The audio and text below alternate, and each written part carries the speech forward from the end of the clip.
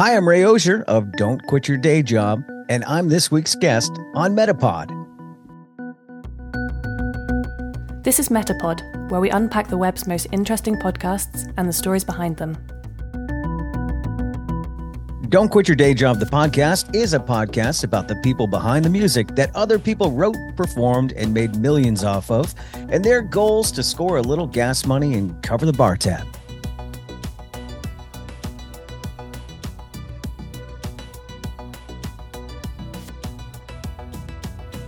Hi, and welcome to Metapod. Thanks for tuning in, whether you've been here before or this is your first time. This is Wendy, and I've got a new podcast from a veteran broad/podcaster for you this week, and it's called Don't Quit Your Day Job. Sounds like cautionary advice about something you might fantasize about occasionally, right?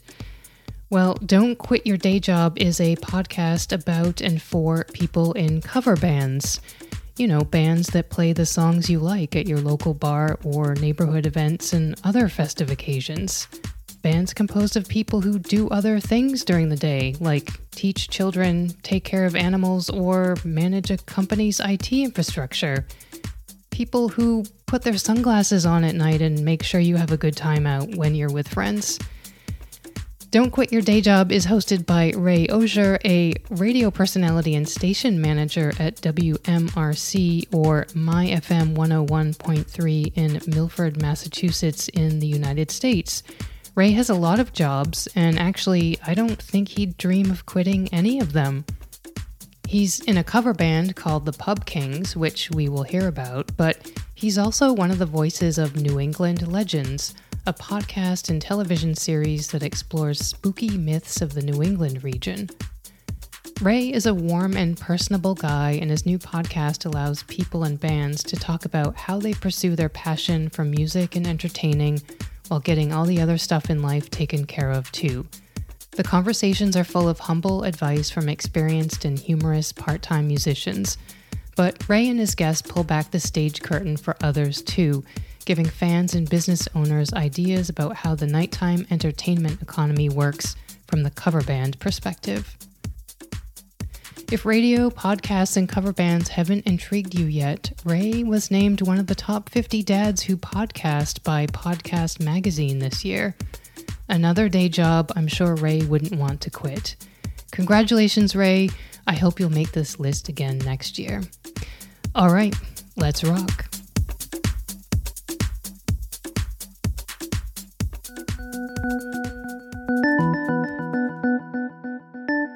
Ray Osher of Don't Quit Your Day Job, thank you for joining me here on Metapod. It's really nice to meet you. Nice to meet you too, Wendy. Thanks for having me. I love the idea of doing a podcast about podcasts. That's a lot of fun. So we're going to talk about Don't Quit Your Day Job, and I'm going to admit that when I first came across this podcast, I was secretly hoping that it might be a sort of Spinal Tap for audio, exploring, some fantasies of an aspiring rock star. And that's not to say that you are not a rock star, Ray, but it's actually different than that, I discovered. I think if you're listening and you continue to listen, there'll be different musicians that are on with me that might have some Spinal Tap type stories. But this is set in reality. And it's all about being in a cover band, which is a unique thing, especially a local cover band. Usually you listen to the radio, there's somebody playing their original music, and we learn about them however we do. But nobody ever talks about the cover guys playing at the local bar down the street. We're making maybe $50, $100 each. A lot of that goes to the bar tab, and we're playing other people's music. And we still have to deal with management and rowdy guests and set lists and songs to play, what songs to play, what not to play. There's a lot that goes into being in a cover band. And throughout the podcast, we also get to know that person. What's their day job? Could be a lawyer, could be a doctor. And you might be surprised to learn that your favorite local bar musician is, making sure that pets are healthy during the day. Maybe they're a vet. And so we get to know them, and then we talk about the ins and the outs of playing in a cover band. So, yeah, the conversations can be pretty entertaining, but what I have found interesting is that they're quite thoughtful and serious in terms of advice for and I'm going to use air quotes here, part-time, or you might say hobby musicians. Who else is the show for, would you say? I think it's for everybody because I know a lot of people that enjoy going out and listening to live music. So you don't necessarily have to be a musician to benefit from listening. It's almost like looking in from the outside and secretly getting a peek through the curtain. I think a lot of people would find that interesting. And, like you said, the conversation can be entertaining depending on the guest. We have some laughs.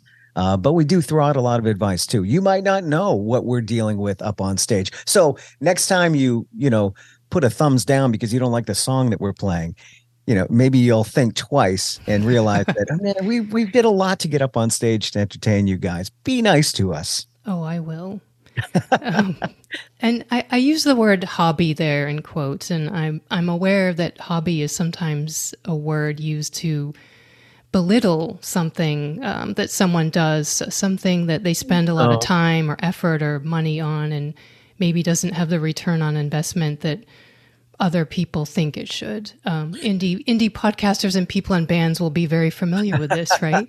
And Ray, I must say, you're a podcaster in a cover band, so that's a double don't quit your day job, right? Well, exactly. I mean, I do have a day job. I work in radio. I do social media as well. And this is indeed a hobby. It's great gas money. It's a great excuse to go out with the guys and hang out. We play 2 or 3 times a month. I don't golf, so this is indeed my hobby. But I do have friends that will be out there 3, 4, 5 nights a week making money. That's what they do, even if they're in a cover band or a solo acoustic playing other people's music. They're making a living off of it. But I would say that most of us are probably hobbyists when it comes to this. We're not expecting to make a lot of money, but we're having fun doing it. I'm 50 years old. I play with guys that are between 40 and 60 years old. So, it's for the most part, it's a hobby. There's nothing wrong with that word at all. Okay. What's it been like explaining the podcast to people and getting guests on the show? I mean, obviously the people you've had on the show probably get it, but have you had any other interesting run-ins with people explaining what the show's about? Well, so far, everyone that I've had on have been friends of mine, and I think that's why it was so easy to start this podcast. I have a pool of friends that I can get this thing off the ground with. So getting people involved wasn't difficult at all. I just spoke to a guy that I only talked to. I didn't really know him that well, and we've only spoken on Facebook a couple times. So he came down to my man town where I do my show, and it was nice getting to know him. And then at the same time, nice hanging out with my friends over a beer, doing the podcast, giving advice. So it hasn't been difficult getting anyone yet. I am afraid that the well will dry up sooner or later. And we'll see what happens then. But there's plenty of people to talk to. We have a very rich music scene in my local area. And I have many friends over the last 10 or 12 years that I've met that I can always turn to. And it sounds like you've gone hyper local to start with a range of supporters as well. Like you have some local bars and live music venues supporting the show. And may I just give a shout out to my people in the 603, because I noticed that you are supported by the Looney Bin in Laconia, New Hampshire. Go Looney Bin, and hello, Aunt Kathy. Folks up there. Oh, that's amazing. Yeah. I know Michelle, and my band has played up there a few times. And oddly enough, a lot of bands from my local area play there, especially during Bike Week. So I remember at one point, I'm looking at all the bands that are playing throughout Bike Week a few years ago. Half of them were from my area, and the other half were from other places. So for some reason, that's a big vacation destination from the Milford area. So I asked Michelle, she was happy to support, and all my supporters, were very kind enough to get behind this podcast. And I feel very lucky and blessed that I have a lot of support on this. Yeah, that's great. I mean, why should bars and venues support local talent? And what's the advantage of them doing that on a podcast? Yeah, absolutely. I mean, I'm getting their name out, and even if 30 people are listening and 2 go to that restaurant for the weekend, everyone's making out. But it is uber local, like you said. But I really think that anybody who's in a cover band anywhere in the world goes through the same things that we're going through in my uber local area here. So hopefully we're local, we're right here, but we're giving the same advice to somebody who needs it in, Austin, Texas, or any place in the world, really. Do you think you might speak with folks outside of New England at some point? I think once it gets rolling and word gets out and more people are listening, then I would love to do a Zoom-like conversation like this with people from around the world and get maybe it is a little different in Ohio. I don't know. Mm-hmm. So I think that would be a great opportunity to see what else people are doing outside of our area. So, Ray, tell us a bit about your day job and really under what circumstances would you quit it? At this point in my life, I don't think I'd be able to quit it. I don't think music is going to go too far as the local thing goes. But I work in radio and I run a radio station in Milford, Massachusetts. Mm-hmm. I've worked in your neck of the woods. I've worked in Utah, Portsmouth, New Hampshire. Mm-hmm. Cape Cod was where I got my start, and mostly mornings. I'm an on-air personality, but my FM. 101.3 in Milford, I run the station. So that's my day job, and it's pretty much a 24/7 job. Okay. Yeah. Why so? There's always something to do. There's always items to be posted on social media and on the website. The station goes off the air, and luckily I'm right down the street. I got to go down there and take care of that. There's production to do, there's promotions. So it's not just, and that's another misconception, it's not just the 5 a.m. to 9 a.m. shift that I do. Mm-hmm. There's many hours in the day that I have to put into my job. And what kind of band are you currently in? Currently, it is an electroacoustic band. And electroacoustic means that it's, I don't know if we made that word up. We may have made that up. We have an acoustic guitar, an electric bass, and a E-kit, an electronic drum kit. So we are able to play quietly in an acoustic type setting, and then we're able to turn it up when things get rowdy. And a lot of venues appreciate that because a full band will come in and just be way too loud, whereas we can turn up and down. Our music is just songs you can sing along to in a bar, at a brewery, songs you know. That's it. We don't try to get too fancy. A lot of 3-chord stuff. We try to connect with the audience right away and just become one where we're all just hanging out at that brewery. And that's it. We're in it to have fun and to make people smile. Do you wear sunglasses on stage? I sometimes do. And I'll tell you why. And that was more with the heavier bands. I was in an 80s band. I was in a grunge band. I did the country thing, but I can't memorize my lyrics anymore. There's too much going on in my head. So when I have my iPad in front of me, it's easier to have the sunglasses on where they can't see when I have to look down at my iPad. Okay. Yeah. And do you promote the podcast at your own shows? I really haven't had an opportunity to. My 6th episode is coming up, so it's been 6 weeks now, and really haven't gigged out too much in the last 6 weeks. But I probably should do that. I should probably tell anybody who's listening. So the show is new. What kind of day jobs have you come across in your conversations? And probably you've heard many of these before you even started the show, but what kinds of day jobs do people in cover bands typically have, or is it all over the board? And are there any jobs that are particularly beneficial or maybe detrimental to being in a band? Working at home is definitely good. I've spoken it's a lot of IT people for some reason. And I think that they get to make their own hours, so that benefits them. One of my friends is a teacher and a coach. So that was another profession that we talked about. But again, the other guys have been mostly IT. I've got a sound and lighting guy that's in my band. But for the most part, I got a guy that works in finance. And weirdly enough, he's flexible on hours. So we're all pretty flexible with our day jobs where we can make this work. I would say, though, that a 9 to 5, like a traditional 9 to 5 is probably tough, or if you're a bartender and you count on working nights and making tips, you don't see too many restaurant folks playing in bands, I think. Yeah. Well, it's funny. I've known a few in my earlier days, but yeah. I think if you're a bartender, you certainly can play at your own place, so that helps, I suppose. You always have a spot. Yeah. And from a different angle, are there any types of bands that are particularly good or bad for someone's day job? Well, I think it maybe if the band itself is pretty vulgar, like maybe it's a rap and every word is a swear, you might have trouble going to the bank the next day and facing customers. I think you have to be careful about that. Or maybe you've got a lot of tattoos and piercings because of your band. It might be hard to go to the hospital and or go to the nursing home and take care of old folk. I don't know.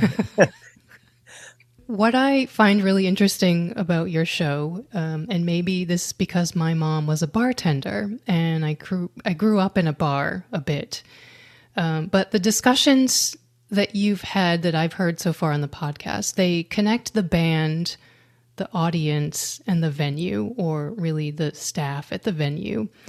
Your guests have been quite reflective on these dynamics, and especially the relationship between the band and the staff at the venue. Mm. And some of these thoughts I recognize from my own experiences, but for people who are not close to this, I think your conversations reveal that music is business, yes, even when it's local, and how critical relationships are to that business. Really big open question here, but what has social media done to those dynamics between band, audience, and venue? I mean, you are probably old enough to know a time before the internet and what bands just posters. You'd hang posters right. back then. That was about it. Social media is so important because I think when you develop a relationship with a venue, you're advertising that venue. You want them to succeed. So now we're posting on social media, hey, come to Evelina's on Thursday night. And the more you say that, the more it becomes an ad. So even if the person doesn't come to see you, they still are now aware of that venue. So you're promoting the venue, not just your gig. And when somebody comes in and says, oh, I know there's a band here, they were talking about you guys, I had to come tonight to check it out, it goes a long way. It helps the band get rebooked.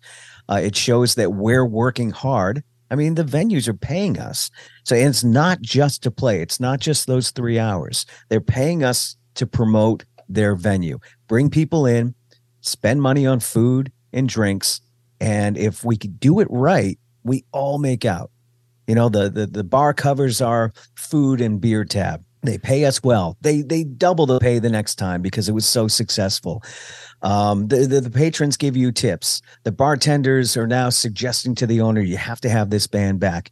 So the relationship is so important. And speaking of bartenders, you want to get on, that's who you want to get on your side right there, right out of the gate. Oh, the yes, owner might not be there at the end of the night, but the bartenders are. And the owner or the manager is going to ask the bartenders, how was the band last night? So you get right on their side.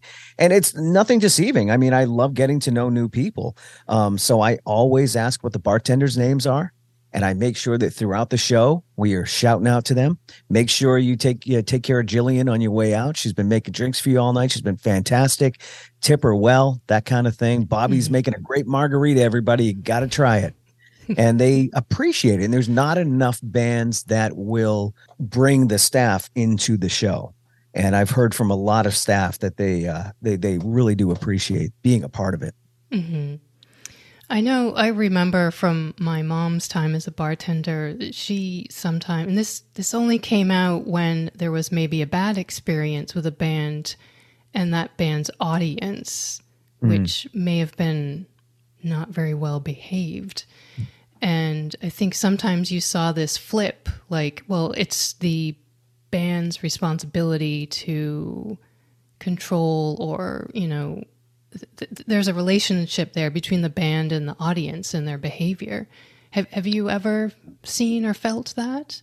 Yeah, I have. And I think it's up to the band to make sure at the end of the night. I mean, let's just take a dive bar, for example. You've got some pretty rowdy people that are already jacked up at 12:30 at night. If you're playing till 12:30 and, everyone's calling for one more song and the bartender's saying, no, you got to stop. And then you keep playing because the crowd wanted it.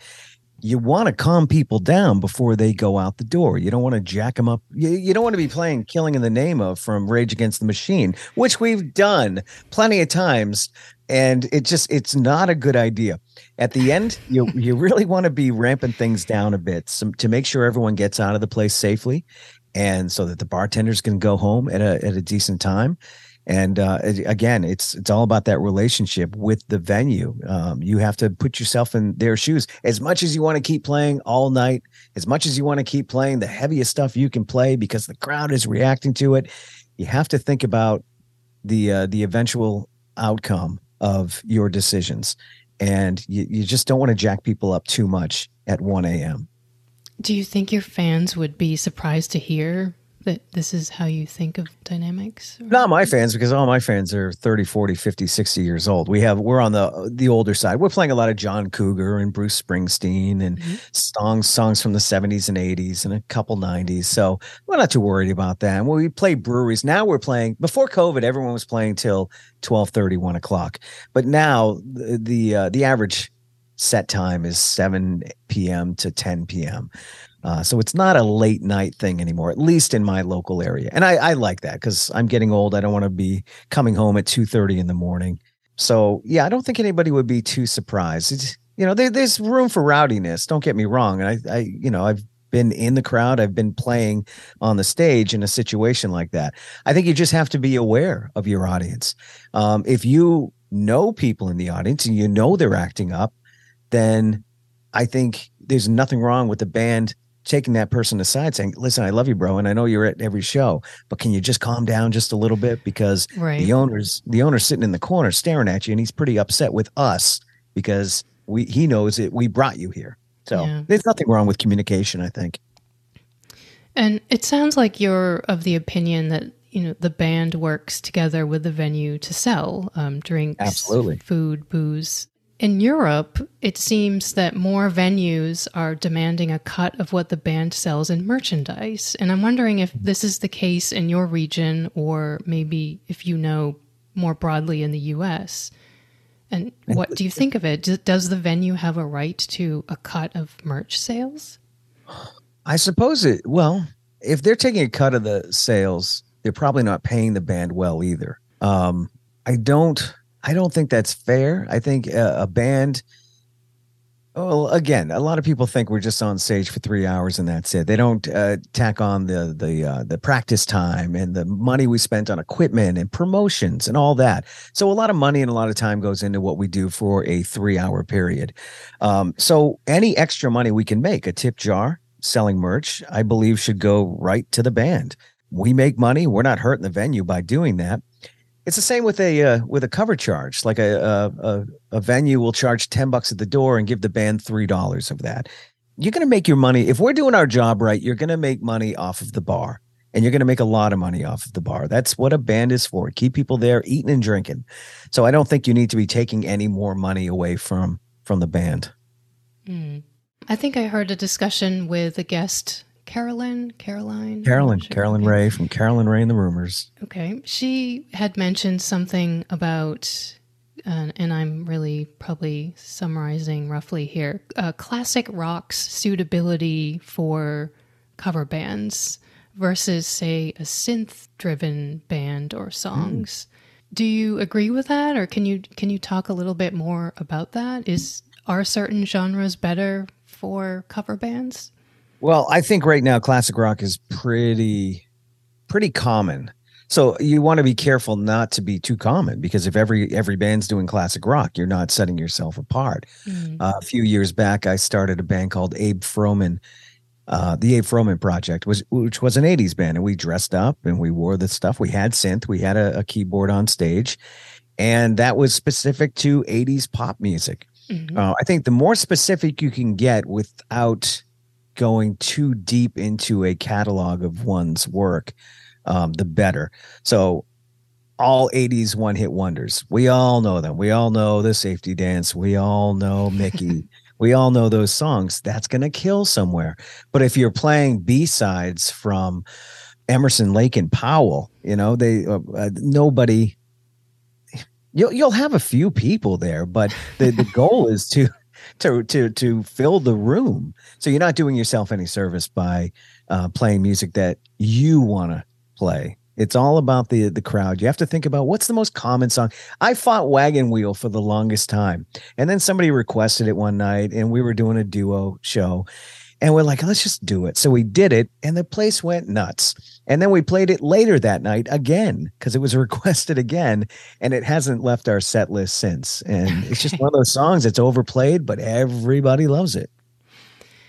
I think I also heard you mention a audience or fan member who got annoyed with you because you didn't sound like Axl Rose. So, Yes. Yeah. What other funny stories do you have? I mean, anyone who's been in a band has some of these stories about the assholes and the weird stuff that they do and say. So, what do you got for us? Well, that was it's annoying, and I've learned to brush it off. But there was a woman in the front of the stage with her arms folded, shaking her head no. As I'm trying to, I brought "Sweet Child of Mine" down a step, and I just couldn't sing the high part, and neither can Axl Rose these days. And I just looked at her and I said, "Listen, I'm getting like $75 tonight. Axl Rose in 1989 was making millions of dollars, so I can't sound exactly like the people that you're listening to on the radio, and those people don't sound like they do. I'm pretty proud of myself that I can do Poison, I can do Bret Michaels, and even he comes down a step or two when he's singing. That whole band doesn't sound like they did 30 years ago, but I can keep up with him at 50 years old. So I'm pretty proud of that. But it's nearly impossible. And some people expect you to be just like the song, just like the original song. So that happens a lot. That's probably that's not a silly story. That's an annoying story. Probably just, you know what? I tend to do this. Sometimes I'll sing the same verse over and over again because I forgot that I just did the first verse, or I start with the second verse and then go into the first verse.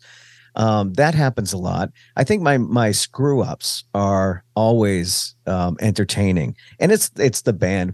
Somebody messes up a chord or a note and they go into something else, and we just laugh it off. A lot of people would get upset about it, but it's become part of our shtick where we let the audience know, oh yeah, we just screwed up and we know it. And we're not going to let you call us on it before we call ourselves out on it. Before you accept a gig, I think this is something I also heard in one of your conversations. Like, how do you judge whether to do it or not? And this particular conversation I thought was quite funny, because I think you were describing who was organizing the event, and I think it was probably women in their mid-50s. And I think you had a clear idea about what that kind of crowd wants and what happens with that kind of crowd. And that's happened to be exactly what I think usually happens with that crowd. It's, wild dancing and just complete losing it on the stage or the dance floor with, songs from your youth. What are the funnest kind of audiences or gigs to play, and what are the worst? It's the other the other end of the age spectrum. It is women in their 40s and 50s. I grew up in the 80s, so I know I can connect with somebody by playing Africa or a jump from Van Halen, and I know it's going to bring people back to their youth. And I also like playing for an older crowd because they have money, they have disposable income that they can spend at the place. They don't mind if they drop $200-$300 at a restaurant or a bar or a brewery if they're being entertained and having a good night. So that's who I like playing for. Playing for kids, I mean, they show up to the venues drunk already, so they're not spending any money. And they're, a little judgmental, and maybe that's just my age talking. But I love playing breweries because we have a built-in crowd and they're always there for a good time. And we have a lot of great local breweries in this area. But usually I will scope out the venue. And luckily we have a lot of friends here that play places, and that's how we can judge. Like, they had a great night. Oh, I'll try to get a gig there. But I'll scope the place out. I'll look at their Facebook page. I'll see what kind of bands they have. I also book bands. And there's nothing worse than somebody saying, can I bring my 10-piece in? We'd love to play there. We love your place. Well, our place only fits like maybe 2 acoustic guys. Where did you think you were going to come in? Because some people just throw out blanket emails to bars. They just want to play anywhere. But I make sure that it's the right room for us. Pictures of smiling people in the age group that we really want to connect with. But there's a lot that goes into choosing the right venue. Okay. would being in a band be as fun if it was your day job? I don't know. That's a good question because I love what I do. I don't know if I could do it every single night. And I know people that do it. And if you're an original band, you're trying to make it. You're on the road. You're playing the same songs, the same 10 songs every night. I like what I do. So maybe if I was working in a 9-to-5 job that I couldn't stand, maybe I'd be working a little bit harder on the music side of it to see if I can make extra money to do that. But I love radio, and it's a form of entertaining. So I'm entertaining during the day, and I'm entertaining at night. So it's a nice mix. Yeah. How do you fuel that? Dunkin' Donuts? Yeah, Dunkin' Donuts. We have a few pops when we're playing. But that's it. I mean, I guess if this was 25 years ago, I'd say cocaine, but that's not how the dads roll these days. So it's coffee before the gig, and it's a little whiskey shot before you go, just to get the blood going. And honestly, it's the interaction from the crowd that spikes the adrenaline. I mean, it's a weird feeling. Nobody's dancing, you're performing, you're like, what are we doing here? And you don't have a lot of energy. Two people come up and start dancing, and all of a sudden the switch goes off, and you can feel you've got more energy coming out. Then more people come out. Before you know it, you're high on that. Mm-hmm. It's very cool. Speaking of dads, I read that you made the top 50 dads who podcast list.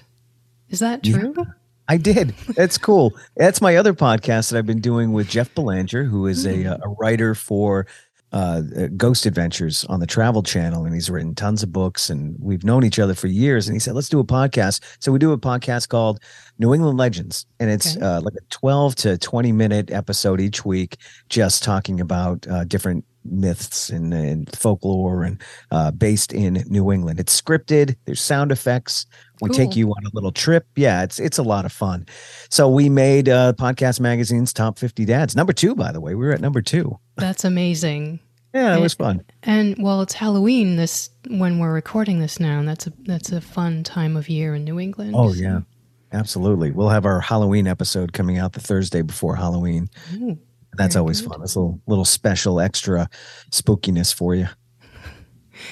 So is there anything coming up for you and the podcast that Metapod listeners might be interested to know about? I would just ask everybody to give it a listen. I have nothing special. I mean, maybe we'll get to a point where I take the show on the road and we do it from a venue with a band playing in the background, but then you're dealing with music rights and all that stuff. But I wouldn't mind sitting at a booth with a band that's about to go on and interview them. Okay. But yeah, I'd love to take it on the road or take it up to the Looney Bin, do it from there. There you go. We've got a brewery in town, Rushford and Sons, that we could do it from there. Yeah, I maybe just take it on the road. But for now, it's just week by week. And I would really be interested in a bartenders episode. Oh, that's actually a good idea. Look at that side of it and maybe talk to some owners and managers. And I think I can get to that point where now we're talking to people who support local music, not just the musicians, but the people who support. Right. I like it. Yeah.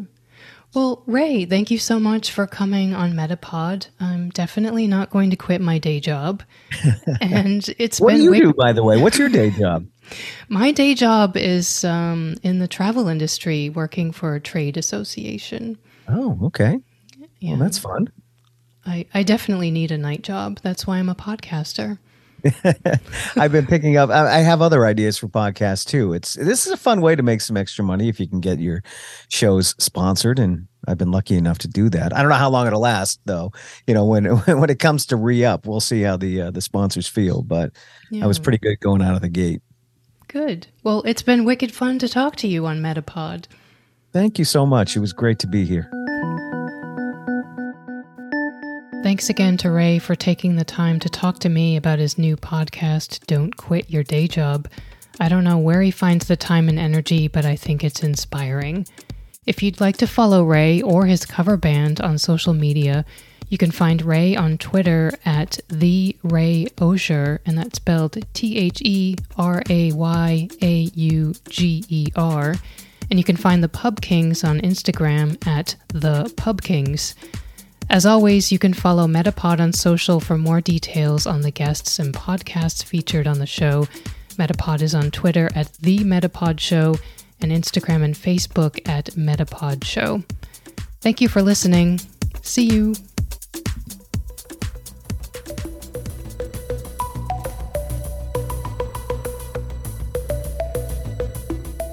Thanks for listening to Metapod. Make sure to follow us on Twitter at The Metapod Show and subscribe at any of the usual places you find your other favourite podcasts. You can follow Metapod on Instagram at Metapod Show or visit our website metapodshow.com. This episode of Metapod was recorded, edited, and produced by me, Wendy Morrill.